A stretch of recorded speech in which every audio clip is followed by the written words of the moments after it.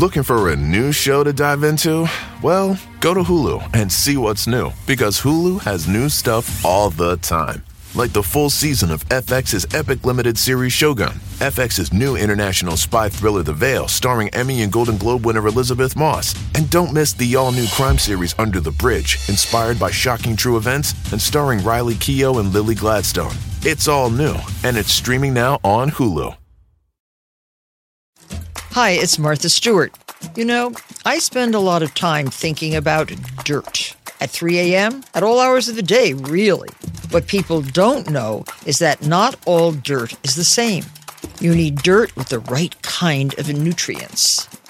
New Miracle-Gro organic raised bed and garden soil is so dense, so full of nutrient-rich, high-quality ingredients.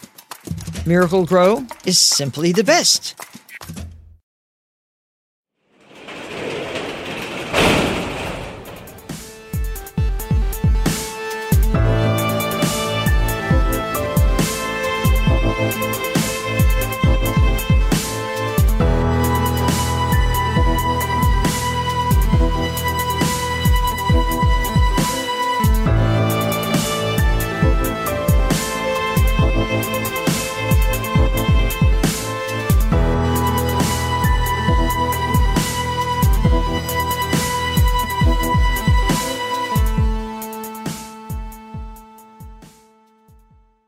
Welcome to True Crime Garage. Wherever you are, whatever you are doing, thanks for listening. I'm your host, Nick, and with me, as always, is a man who is just dying to tell Joe Rogan that he's been abducted by aliens twice. He is the captain. All the small things. It's good to be seen, and it's good to see you. Thanks for listening.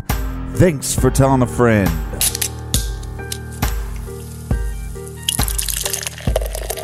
Today we are drinking Lonesome Boatman Ale by the brilliant guys and girls over at the Outer Light Brewing Company over in Connecticut. Garage grade 4 out of 5 bottle caps. The Lonesome Boatman was my best friend at sea. Well, Lonesome Boatman Ale is a red ale. It's a very complex red ale, bready, toasty, and hoppy. But the thing I noticed first is this is a very high quality and balanced red ale, perfect for the colder months. He was a gentleman's gentleman. And we were able to warm up to this Outer Light brew thanks to Sarah in Benbrook, Texas. And a big shout out to Leslie in St. Louis Park, Minnesota. Next, we have Cynthia from Janesville, Wisconsin, who says she gives the garage 5 stars. Hey, to all of our friends donating to the beer fund, I give you 5 stars.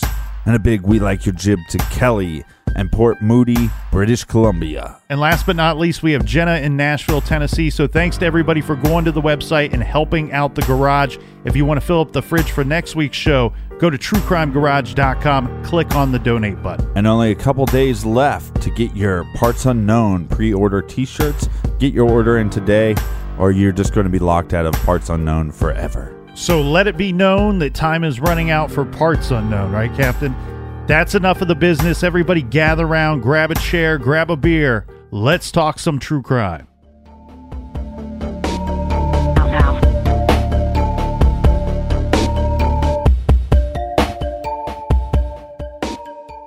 In the early morning hours of July 23rd, 2007, 2 men broke into the home of Dr. William Pettit. Pettit had lived at the home on Sorghum Mill Drive in the quiet, safe town of Cheshire, Connecticut for 20 years. At home with Dr. Pettit that night was his wife and 2 daughters. The 2 men found Dr. Pettit asleep on a couch in the sunroom. They beat him with a baseball bat. From there, the 2 men went on to ransack the house and terrorize the girls. This is the nightmarish story of a home invasion and murder. Dr. Pettit's wife, Jennifer, and 2 daughters, 17-year-old Haley and 11-year-old Michaela, were killed by these 2 men. A few days later, at the memorial services for the 3 victims, Jennifer Pettit and her daughters Haley and Michaela, over 4,000 people were present. People came in from several states away. All 3 were buried in white caskets per Bill's request. And somehow Bill, still nowhere near having recovered from the physical attack he had been subjected to, somehow Bill, He had the strength to speak at that service. Now let's go back to Monday, July 23rd, because right after the vehicle stolen by these two men, Jennifer's van, had crashed into two police cars. The police thankfully arrested those men, right? So now we have these two guys in custody. The police arrested Joshua Karmasajewski. He's younger than his partner in crime, Stephen Hayes, by about 20 years. The two of them, they shared the same set of issues. Both of these guys are career criminals. They're in and out of trouble for most of their adult lives. They both have problems with alcohol and drugs. Now, both these guys up to this point were guilty of having committed pretty much just petty crimes, breaking into cars, stealing cars. That was Stephen Hayes' thing. Within hours of the arrest, Stephen Hayes was ready to confess and tell the police just what went down, the how and the why. Now, according to Stephen Hayes, the two men, he and Joshua, had met at a halfway house and became friends of sorts. Hayes would typically commit crimes to feed his alcohol and drug problems, but he was looking to, quote unquote, step up his game. He wanted to start breaking into homes because he was under the impression that you will find more money and more valuables, especially if you go and pick out a nice home and watch it for a while. Anyway, Joshua is a pro at breaking into homes. As a matter of fact, that is like his specialty. He's been arrested many times for breaking into homes. Yeah, and I think when he was arrested one time, he claimed that he broke into 18 different homes. Mm-hmm. So Joshua starts showing his new friend Stephen Hayes how to pick out a good house, how to break in, what to look for, all that sort of stuff, right? In fact, just the day before they broke into the Pettit's home, the two had broken into several homes. Stephen Hayes was learning new criminal skills, and Joshua now, with the help of a partner, was scheming other ways to increase the score. Plus, it's widely believed that he wanted to start committing other types of crimes rather than just B&E and burglary. One of the questions becomes, why did they pick the Pettit family? Well, we have a situation, Captain, where late in the afternoon on Sunday, July 22nd, 48-year-old Jennifer Hawk Pettit, she's with her 11-year-old daughter, Michaela. They went to that Stop and Shop grocery store in Cheshire.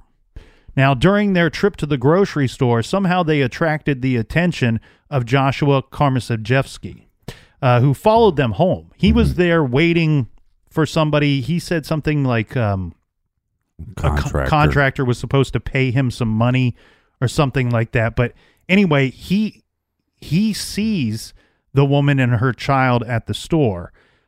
It seems like he may have had some attraction to the child.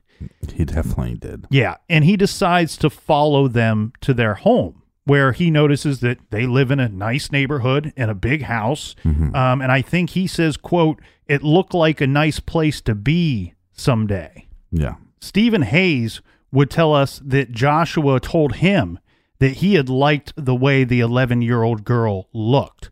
Stephen Hayes messages Joshua. He sends him a text message saying, "Hey, I'm chomping at the bit to get started. Need a margarita soon." To which he gets no reply from Joshua. Stephen Hayes then texts later saying, "We still on?" ? Joshua replies, "Yes." Stephen Hayes wants to know if it will be soon. And Joshua answers, "I'm putting the kid to bed. Hold your horses." Stephen Hayes then wrote, "Dude, the horses want to get loose, LOL." At some point, the two men get together that evening, and they decide to go out to a bar, and they're having several drinks. I'm guessing what they're doing is they're planning their attack, because Joshua is telling him about this home that he has become aware of, that he followed these two people home from the Stop and Shop grocery store. And he liked their house. It was a big house. There was probably lots of valuables in there. According to Hayes' confession, the two men had planned to rob the Pettit home under cover of darkness, leaving the family bound but unharmed. The men got into the home through the cellar door. Remember the cellar door that leads down into their basement from their backyard. The lock on this door was broken. It actually had been broken for quite some time. Yeah, but this is also a neighborhood at that time. A lot of people didn't lock all their doors. Mm-hmm. And the cellar basement stairs, once inside, would lead up to the Pettit family's kitchen. This door, too, had a lock on it, so you could lock it from the kitchen side. Mm-hmm. However, this lock was not locked that night, and it wasn't common practice for anyone in the Pettit family to lock this door. Well, after creeping in through the cellar door, through the basement, and up the stairs, they eventually found William Pettit sleeping on a couch. Some people call this the porch. It's more of a sunroom. Now, Bill says he never heard the men approaching him. He actually didn't wake up until Josh struck him in the head with the baseball bat. Josh had found the baseball bat. There's several accounts of this. Most of them saying that it was lying in the yard, somewhere in the backyard. There is an account or two that said they may have found it in the basement. Then tying Bill up at gunpoint and later moving him to the basement. The children and their mother were bound and locked in their respective rooms. Stephen Hayes said that he and Karmasajewski were not satisfied with the amount of money or valuables that they found in the home, and that was when the bank book was discovered, which showed that big available balance that we discussed. Stephen Hayes went and he purchased the gas, the gasoline in those 2 jugs. He actually did this about 7 o'clock. He actually got lost on his way back to the home, driving around more than necessary.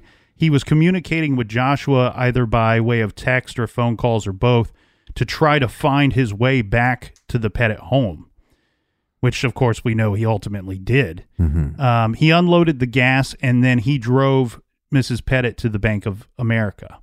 He mostly drove around. You had said yesterday that she was in there longer than he had expected, and I think this probably made him nervous knowing that there would be some type of cameras or possible surveillance outside of the bank.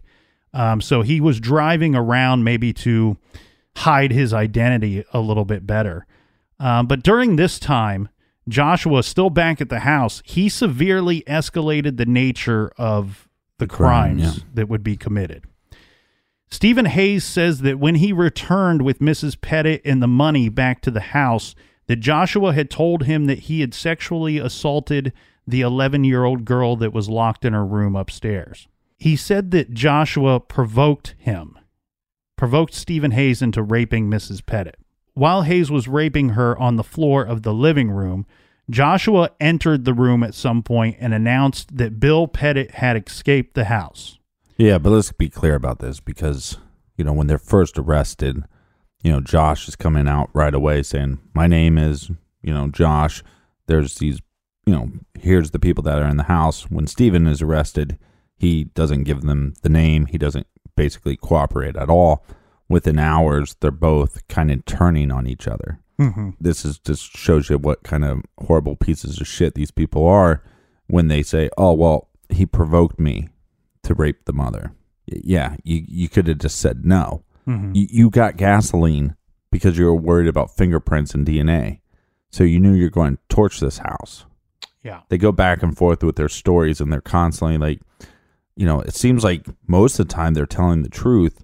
And then there's these little tiny gray areas where they start putting the blame on the other individual. And I think this is one of them. Oh, he provoked me. Yeah. I mean, we have this situation where Stephen is saying that the plan was to just get rid of the fingerprints, that we just need to hide evidence that we probably unknowingly left within the home. Mm-hmm. And if we could get this gasoline, we could ransack the house, we could get the money from the bank, and then we could tie this family up, move them elsewhere, and torch the house with the gasoline. Right, and what he's saying is because Josh escalated it by raping the daughter, that's the reason why they had to kill him. Mm-hmm. You knew that they saw your face anyways. Mm-hmm. I think there was a possibility that they knew that they were going to get rid of this family, all along. And Stephen says once he's told by Joshua that Bill Pettit had escaped the home from the basement, that he strangled Jennifer and then doused her lifeless body and then other parts of the house with that gasoline, including the daughters' rooms, while they're still tied to their beds. Both of the daughters had been doused with gasoline, each with their heads still covered with these pillowcases. Fire was started, and Stephen Hayes and Joshua Karmasajewski fled the scene. Haley and Michaela both died from smoke inhalation. They were burned to death, and the oldest one, there were signs that she actually got up. So she was alive while she's being set on fire. And as we said, the two suspects fleeing the home, they're immediately spotted by police, pursued and arrested just 1 block away from the home. The whole home invasion lasted roughly 7 hours. Both men smelled strongly of gasoline during the interrogation process. Detectives noted this. Each of the two lowlifes, as you had said, blamed or implicated the other as the mastermind and or driving force behind the sexual assaults and the killing spree. There were even attempts at times to blame the husband and father, Bill Pettit, as some type of accomplice. Yeah, and that was kind of the rumor in town. When you have a whole family that is murdered the way they are, and the husband gets free, I think a lot of people assumed that maybe he had something to do with it. On September 13th, 2010, this is how long it takes, Captain, to get to the first trial in this situation. Well, but there's some stuff to talk about before the first trial. I mean, both individuals, both of these low-life pieces of shit, they say, hey, look, we will tell you everything. We'll plead guilty. Just give us life in prison with no possibility of parole. That was their first thing that they did. And for whatever reason, the state decided that that wasn't enough. Yeah, and it's unfortunate because there's a lot of media regarding how this came about. There's a lot of people saying that that Bill Pettit was the driving force, saying we have to sentence these guys to death. Well, because there was a bill going to be passed and they're going to get rid of the death penalty. Mm-hmm. They basically state, because of this case and because of the horrific nature of this case, that we're going to, I think the governor vetoed it, and they said, okay, well, now that bill is vetoed for right now, and now we're going to go to trial. Bill Pettit would say that, he never argued, never fought the prosecutors on this, but it was the prosecutors that had given the recommendation to him that we go after the death penalty. And we don't need to get into a whole death penalty debate or anything like that, but well, that's what this case becomes, the aftermath of it. And the fact of the matter is, I think, okay, I'm just going to say this because this is kind of what I believe. None of these details and none of this stuff has to come out in public. And you don't have to spend money on this stuff. These guys are going to plead guilty. They're going to spend the rest of their lives in jail. They're not going to go to regular jail. They're going to go to solitary confinement. It's basically like being buried alive. And these guys are going to have to live with their actions for the rest of their lives. Also, in the meantime, before the trial happened, I believe both of them tried to take their own lives. Yeah. So these guys want to die, And so you're going to go after the death penalty? That's kind of what they want. So why would you give these animals what they want? Lock them in a cage, have them deal with their actions and what they did. And they'll have to think about that every day. The other problem that I have with this case is that once you go to trial, now all these details have to be relived. And some of these details weren't known because the cops and the cops weren't sharing this with the media because they didn't have to. They have confessions. And so to me, it's like you can protect them after their death by not having to relive this or not have to put this information onto the public. Yeah, but there's clearly no right answer here. You can make a strong argument for either situation, that they should just let them confess and give them life in prison, or have the state kill them. You can make a strong argument for either one. I think in this situation, whatever the sole survivor of the home invasion wants to go after. And if the prosecutors... Yeah, but that doesn't make it right just because he was the sole survivor. It doesn't make it wrong, though, either.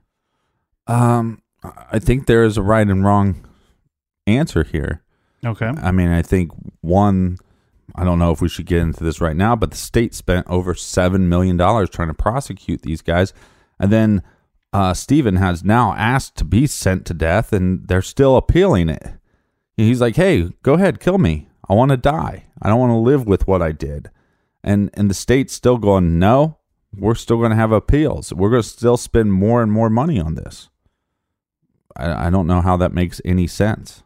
Okay. Well, I don't want to put a dollar amount on seeking justice for victims of horrible crimes. How's that seeking any justice? I mean, the big question here becomes, when did the cops know about this, and what could the cops done to possibly prevent this? I mean, they weren't dousing the house with gasoline until they got back, and within probably 30 seconds of them returning back home, police were on the scene. You know, so they had the house surrounded. That becomes the big question. I think that's a moot argument to say, well, I'm putting a price on justice. You know, what is justice? That's what these killers wanted. They wanted to die. So isn't that giving them what they wanted? And is that justice? I would rather give Bill what he wants. I don't care what these two guys want. Anyway, at the first trial, September 13th. Right, but what you're saying doesn't make any sense, because what Bill wants and what the killers want are the same thing. It does make sense. How does it not make sense? I'm saying that the guy that had to live through this nightmare, that every day has to wake up without his wife and his 2 children, if he wants these guys killed, I'm fine with it. That's what I'm saying. I'm fine with it. Right. And it doesn't matter what Stephen Hayes or Joshua Karmasajewski, guys who have lied and manipulated people their entire lives, say that they want. I don't care. I don't care what they want. Right, but what this is not about them. Right, this is not about them at all. But once you go to trial, once you go seeking the death penalty, then guess what it becomes about? It becomes about them. Because now we have to argue, why did they do this? What made them this way? And so the whole trial becomes about the horrific stuff that they did to your family, and then it becomes about these 2 individuals. And if you would have just taken the plea deal and you just would have locked them up for the rest of their lives, we wouldn't be talking about this now. We wouldn't? I don't think so. I mean, this is a home invasion with 3 murders. This is one of the most publicized home invasion murder cases in the state of Connecticut. Yeah, and one of the main reasons it's so publicized is because they went to trial and sought the death penalty. Okay, let's get to the first trial, because we could debate this all night. We have the first trial. It takes till September 13th of 2010 to take place. Now, unfortunately, Bill had to sit just about 10 feet from one of the men who had killed his family. At the very start of the trial, the defense for Stephen Hayes simply stated that everything the state says Hayes did, he is guilty of. He broke into the Pettit home, watched his partner beat Mr. Pettit with a baseball bat. He tied up the girls, purchased the gasoline, drove Mrs. Pettit to the bank to get the money, returned her to the home, raped Jennifer Pettit, and strangled her. He then followed Josh as the 2 perpetrators fled the home, knowing it was in flames and that 3 persons were tied up and still alive. At least 2, possibly 3 people tied up and still alive in the home. So this trial was not going to be to decide if Stephen Hayes was guilty. Now, this trial would simply decide how Stephen Hayes is going to be punished. Would he get sentenced to life in prison, or would he get the death sentence? Attorney Thomas Ullman told the jury, this is Hayes' attorney, told the jury that a sentence of life in prison would be the harshest possible punishment for his client because he was so tormented by his crimes and would be isolated in prison, stating life in prison without the possibility of release is the harshest penalty. It is a fate worse than death. If you want to end his misery, put him to death. If you want him to suffer and carry that burden forever, the guilt and humiliation, sentence him to life without the possibility of release. Yeah, and one of the things, like I said before, he tried to kill himself. And one of the reasons was he kept on having these reoccurring nightmares that, Stephen had a daughter, and in his nightmare, his daughter was burning alive. And he would have this dream over and over. Yeah, there were several complications with his trial. One, like you said, the suicide attempt. I guess he was pilfering away the drugs. Maybe some of this. Yeah, I think that was his second attempt. Yeah, he was pilfering away these pills for quite some time, saving them up so he could take a whole bunch of them at once and attempt to kill himself. And then he also had some health issues throughout the course of the trial that may have slowed it down a bit. It came out in Stephen's trial that according to the medical examiner, an unspeakable act had been committed on 11-year-old Michaela. Joshua Karmaszewski had sodomized the little girl. This was new information that further shocked the public, and the poor family had to hear this information in person at the trial of Stephen Hayes. Joshua had admitted to assaulting the girl orally, but not this.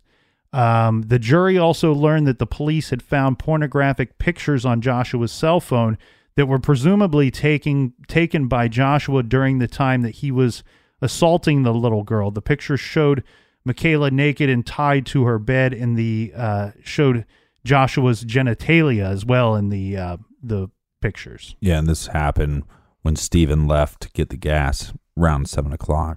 There was more than one assault. However you look at Stephen Hayes' story. Also presented at this trial were the journals of Joshua, in which he referred to his breaking into homes as extreme sport. In his diary, he chose to call Bill Pettit a coward and claimed that Bill could have stopped the murders had he wanted to. He said that Jennifer, the mother and wife, was brave, and that Haley, the oldest daughter, was a fighter. And again, he said Bill was a coward. The man he had beat over the head multiple times with a baseball bat. I mean, it's just ridiculous that he would refer to Mr. Pettit as a coward. I mean, we have Stephen Hayes. Stephen Hayes says in his confession, he says that Josh hit Mr. Pettit in the front and back of the head with the bat as hard as he could. Now, this is a man that most certainly was threatened with a gun. Quote, remember the quote, "If he moves, put 2 bullets in him." A man that had lost over 7 pints of blood, that was slipping in and out of consciousness. A man that was beaten and bound and had to hope and pray that the men that had beaten him were being honest when they told him they were only there for the money and then they would leave. And these same dirtbags told Mrs. Pettit, if you go to the bank and get us the money, we will leave. And instead, she was not rewarded for doing this. Not rewarded for doing what they said at all. She was punished for doing what they had said. Stephen Hayes ultimately was found guilty on 16 of 17 counts related to the home invasion murders. Now, on October 5th, 2010, is when he was found guilty. In early November, the jury returned with a recommendation for him to be executed. He was sentenced to death. The jury chose to show him no mercy. He was seeking mercy as he's claiming, he had a pretty bad drug problem at this time. Mm-hmm. He's also saying, I offered a confession to the police. I told them everything that I knew, but they would show him no mercy.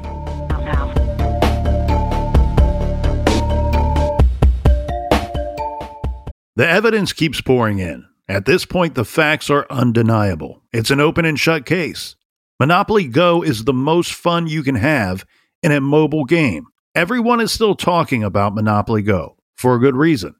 It is an absolute hit. Millions of people pass Go every day because this game is always bringing something new to the table. Like countless crazy tournaments you can join with your friends as partners or teams. Or timed events offering bonuses like massive multipliers or rent frenzies to help you get huge rewards. And there's so many rewards to discover. Rare stickers you can trade with friends to complete albums. Delightful emojis to taunt people with when you raid their riches. Unique playing pieces and so much more. The verdict is in. With Monopoly Go, there's something new to discover every time you play. So don't miss out. Go download it now free on the App Store and Google Play. This show is sponsored by BetterHelp. We all carry around different stressors, big and small. When we keep them bottled up, it can start to affect us negatively. Therapy is a safe space to get things off your chest and to figure out how to work through whatever's weighing you down. If you're thinking of starting therapy, I highly recommend that you give BetterHelp a try. It's entirely online, designed to be convenient, flexible, and suited to your schedule. Just fill out a brief questionnaire to get matched with a licensed therapist and switch therapists anytime for no additional charge. Get it off your chest with BetterHelp. Visit BetterHelp.com/garage today to get 10% off your first month. That's BetterHelp, HELP.com/garage. This show is proudly sponsored by BetterHelp. Check out BetterHelp.com/garage today. Do you want to set your child up for success? Of course you do. That's why you need to check out IXL Learning today. IXL Learning is an online learning program for kids covering math, language arts, science, and social studies. IXL is designed to help them really understand and master topics in a fun way. It's powered by advanced algorithms. IXL gives the right help to each kid, no matter the age or personality. There's one site for all kids in your home pre-K to 12th grade. Kids could use it at home on their computer or on an app on your phone or a tablet. No more grading those worksheets. IXL grades everything for you. 1 in 4 students in the U.S. are learning with IXL. IXL is used in 95 of the top 100 school districts in the U.S. I love recommending IXL Learning. Kids can learn at home or on the go.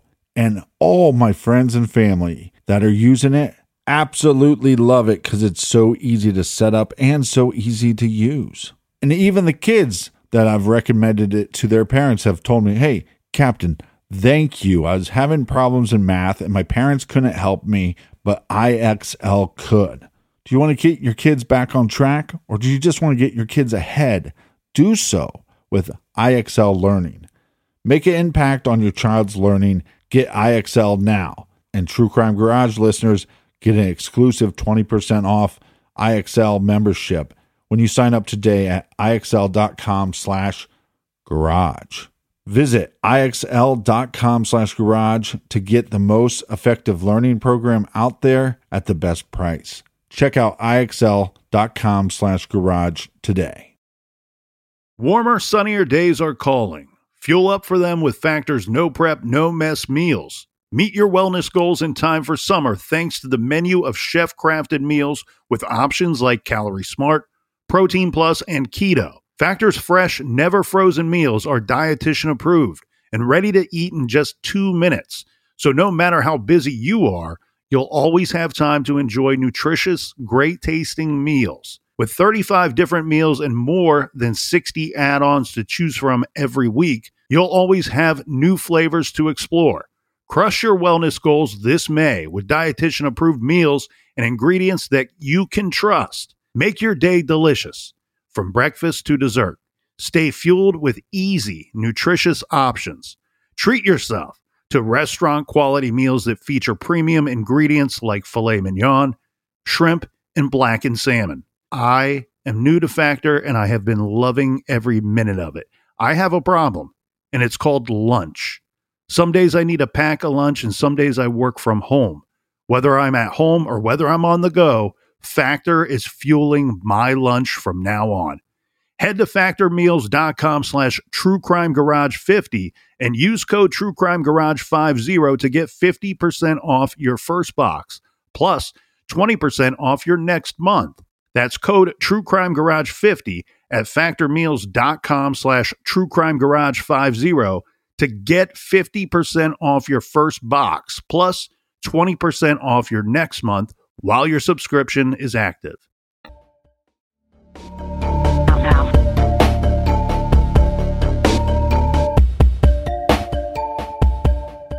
All right, we're back. Cheers, mates. We're back from punching each other in the face. Cheers to you, Captain. On December 2nd, 2010, Stephen Hayes, he apologized for the pain and suffering he had caused the Pettit family and added that death for me will be a welcome relief, and I hope it will bring some peace and comfort to those who I have hurt so much. Now, Judge John Blue formally imposed 6 death sentences, one for each of the capital charges. Blue then added a sentence of 106 years for other crimes that Stephen Hayes committed during the home invasion. And before he finished, he stated this. He stated, "This is a terrible sentence, but is in truth a sentence you wrote for yourself in flames. May God have mercy on your soul." Now, just as the captain had mentioned, Stephen Hayes had attempted to negotiate a life sentence during a plea bargain, and that did not happen. After the verdict, his defense attorney stated Hayes smiled upon hearing the jury's recommendation of a death sentence. He added, "He is thrilled. He is very happy with the verdict. That is what he wanted all along." Basically, they're going, "Hey, we're going for appeals." And he's like, "I don't want to appeal. I want to die now." Mm-hmm. So, again, like I said, I know that's what Bill wanted, but it's also what the killers wanted.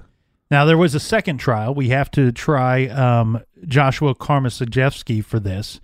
He was born in 1980 to a 16-year-old girl and a 20-year-old mechanic and was later adopted by Benedict Karmasajewski.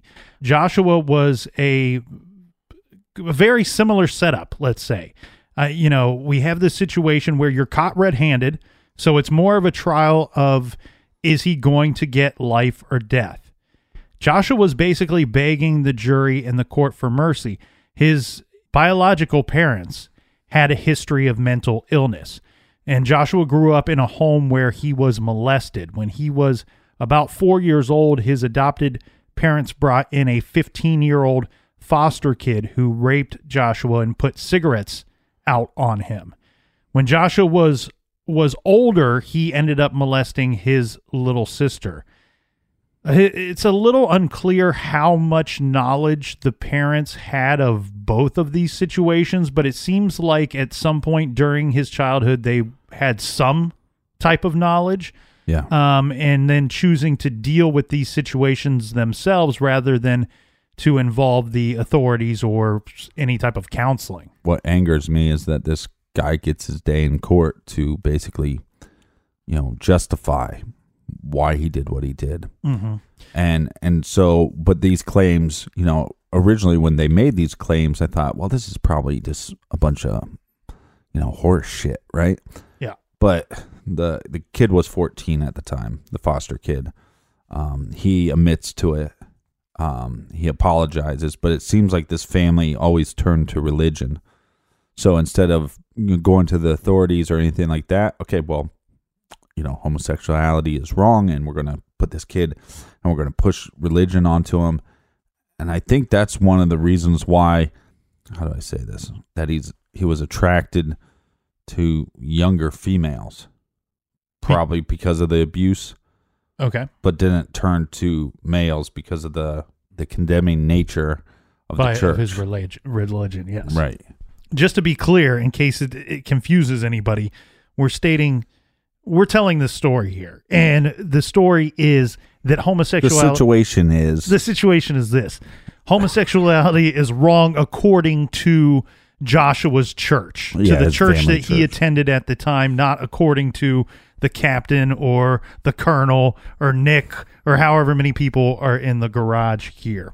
But now, like we saw in the first trial, Captain, with the journal, with Joshua's journal coming out, that stating, Bill Pettit was a coward. We see this again in the second trial, where Josh is now saying he claimed that he believed that Bill Pettit could have escaped earlier.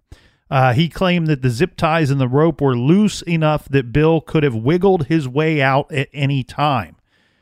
His lawyer, Joshua's lawyer, also argued that for his client to be sentenced to death, the victims that were murdered had to have died in a cruel manner. Now, their argument is because two of the girls, here's their argument. This This is Okay. this is going to make you want to. You thought Vomit. you thought you and I got into it earlier with the back and forth. This is going to make you want to kick a hole through the garage door here. Done and done. Okay, so the argument is this, that Stephen Hayes killed the mother, right? So you have to take that one off the table when you have Joshua on trial. So he should only technically be charged with killing two people. And they're stating these two girls, their cause of death is technically listed as smoke inhalation. The smoke inhalation is described, and this was forced to be described by Josh's lawyer. He had the experts, the medical experts, explain what typically happens when somebody dies of smoke inhalation. Well, their argument is that the way the experts described this did not particularly mean that it was a cruel manner in which these two girls were killed. Of course, they purposely failed to mention the hours of traumatizing the girls, the little one raped, both doused with gasoline, and like you said, were on fire and surrounded by flames as they died. There were some details that were learned in the trial regarding that night, as the two men had some troubles with 17-year-old Haley. Remember, Joshua's journal had said that she was a fighter. Yeah. Both the men had ripped landline phones out of the walls once they took over the home. Well, at least once, I believe possibly twice, they caught Haley with her cell phone or someone else's cell phone attempting to either notify someone or possibly call 911. On October 13th, 2011, Josh Karmasajewski was convicted on all 17 counts. On January 27th, 2002, Judge John Blue sentenced him to death by lethal injection, to which his sentence became an automatic life sentence, as did Stephen Hayes's when eventually Connecticut abolished the death penalty. This took place in 2015. Now, both Hayes and Karmasajewski are housed in separate prison facilities in the state of Pennsylvania to serve out their life sentences. Yeah, and I think this is the part, that makes me so mad about this case. Why did this information have to come to light in public? Why did they veto the bill for the death penalty just to have this trial? Then once they have the trial, then they basically they passed the law anyways. It seems like wasted time, wasted money, wasted hurt. I don't know. Well, to be fair to you, Captain, I think as with all of us, this is just one of many aspects of this case that make us all very angry and upset with everything. I mean, there's just no way to feel good about any of this, regardless of what type of sentence or punishment these two monsters end up getting in the end. Right, and HBO made a documentary about this, and when I was watching it, towards the end of it, and they're talking about Josh's trial and what happened to him as a kid. I mean, I think that's what really frustrated me the most, and what made me so angry is these guys are horrible individuals, and I don't want to know why they got that way, and I don't want to feel sorry for them at all. But when you hear this stuff that happened to this kid, somebody helped create a monster. Was he going to be that way? Would this happen without that? I don't know. Whatever you think is justice, whether it's the death penalty or just rot in jail, I just want that to happen. But I don't want to look at him as a victim, and I think by giving him the day in court, you have to examine those things. Yeah, and this was unique because for the first time in the state's history, the Connecticut State Judicial Branch offered post-traumatic stress assistance to people who served on the juries of these two triple murder trials because they had been required to look at disturbing images and hear ghastly testimony. There were several parts during both trials where there were pictures that were not shown to the public, to the people that just showed up to witness the trials. There were many images that were shown to these people. However, when it came to the jury, there were several times during these trials where they took a manila envelope, one of them file folders, and they put in it whatever horrible graphic image that somebody had taken a picture of, whether it was a picture Joshua had taken on his cell phone or whether it was police and firefighter photographs during the investigation itself. And they had to pass these folders along. And, the one reporter wrote that every time that these file folders were brought to the jury, I mean, you could see it on their faces. It was as simple as this. It was handed to one juror. He or she would open up the folder, look at the thing for a second or two, close it, and hand it to the next person. And the reporter said that anytime this happened in these trials, that's all you could hear in the entire courtroom. Everyone was silent, and all you could hear was the flapping open of this file folder, somebody having to see something no one should ever have to see. Well, they had to take multiple breaks because of this. Yes, and pass it along to the next person. And, of course, the Pettit family, they had to sit there and hang their heads when this happened as well. The victims, these three angels of humans, they're the victims, not these animals. But you give them their day in court, and like I said, you have to examine that stuff that happened to them as well.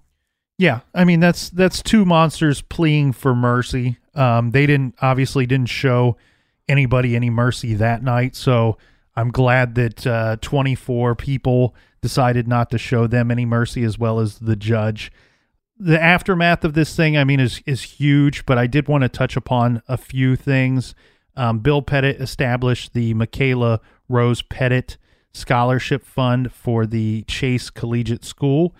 He also established the Haley's Hope and Michaela's Miracle MS Memorial Fund.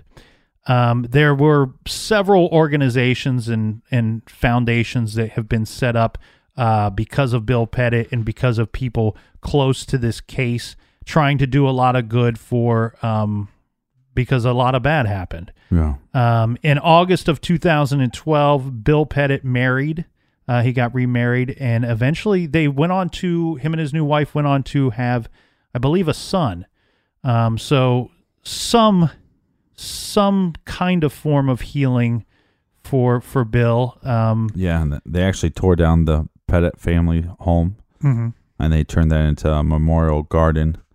I really like what one of the grandparents said, is that if closure means anything of forgetting, then I don't want any closure. And I thought that was good, because the thing is that these the three beautiful souls, they were trying to do good in the world, and who knows what you have a young daughter that raised over $50,000 for MS. That's I mean, they were the three girls were good in every sense of the word. I mean, all three of them. And here's one thing I also want to touch upon too, Captain, is, I've heard people say, and I think this is a fantastic quote, that one's character is best judged in a time of tragedy.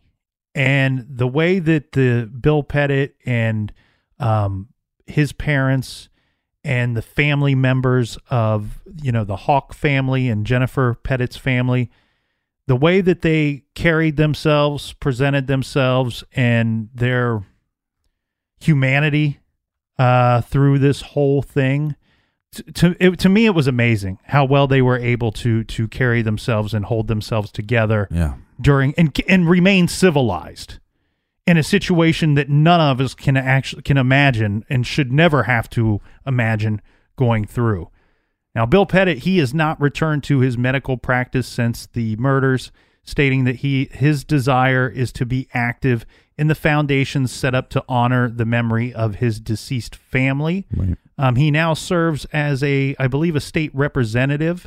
The other thing, too, regarding him not returning to his medical practice, we have to keep in mind the injuries that he sustained during that, and the type of, he's got to have a clear mind. Mm-hmm. He's got to have steady hands. He has to be able to think on his feet because of his job. And he has said that the injuries he sustained and the loss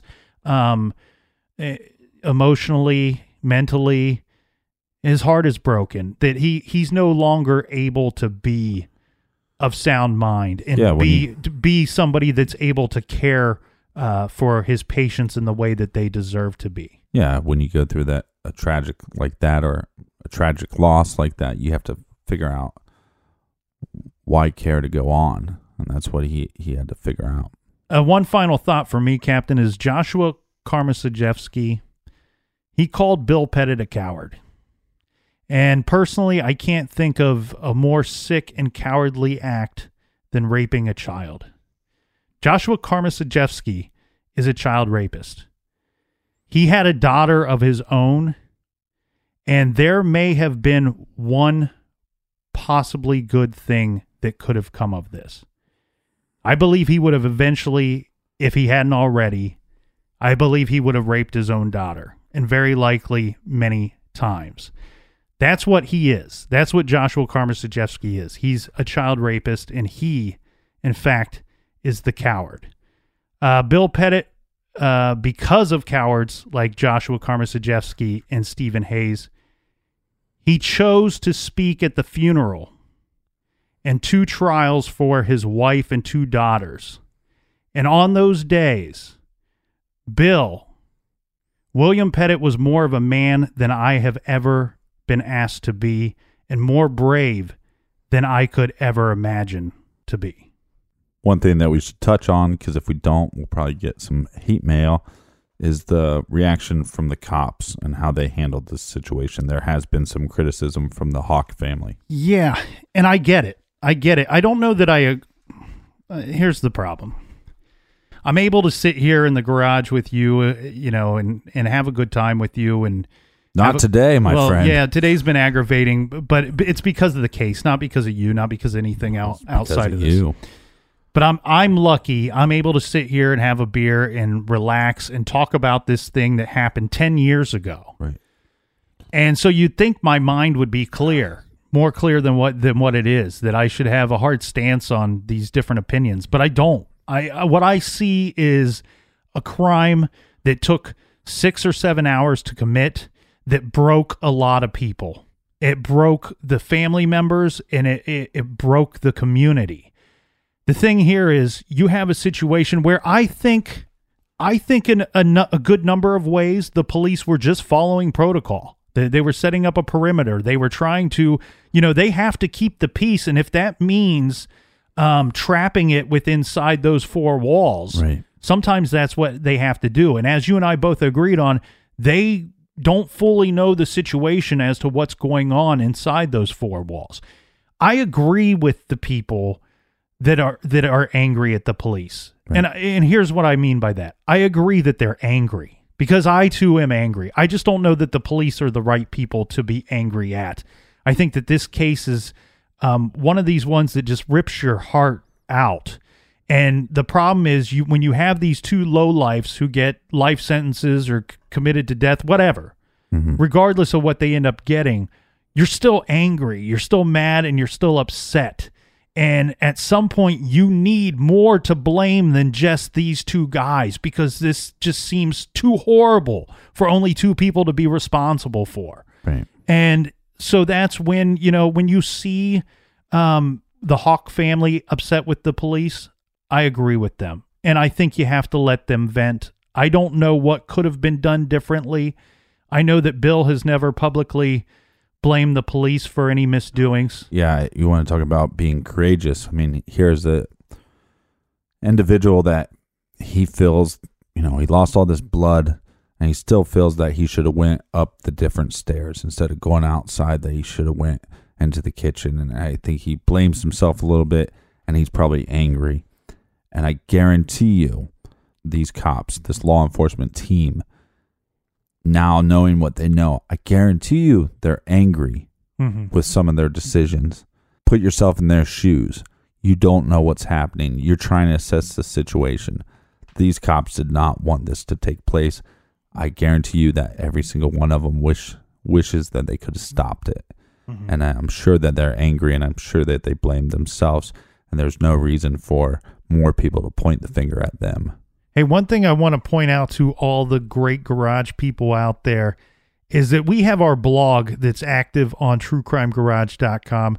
A lot of these cases, we cover so many cases, a new one every week. A lot of times we are asked if we could do an update and things like that. Yeah. The blog is a running update of all those cases. And the great thing is that everybody out there gets to contribute to that blog and to that information. You can participate by reading or writing your own comment there. I do want to throw one thing in here, please, Captain. No. Silence. He shut it down just like that. Regarding this case, let's not get into a whole pro against death penalty debate on the blog. We will refrain from doing that, but certainly leave your other thoughts there at truecrimegarage.com. A lot of interesting conversation going on regarding the Kenneka Jenkins case, the Delphi case. All these cases still very active, so check out that information there. Yeah, you can speculate if we're left or right wing, but we'll never tell you because this is not a political show. So, what I can tell you, Captain, is that this case has made me so very angry, and I'm very lucky and thankful to have a whole big bowl of leftover candy bars from last night, and I will use that entire bowl to comfort myself. Well, I'm going to use... and get me through this troubling moment. I'm going to use a thing called bourbon. So, all right. Thanks for sharing on social media. Thanks for supporting the show. We would be nothing without you. We'll see you again next week. Have a happy Halloween. And until next week, be good, be kind, and don't litter.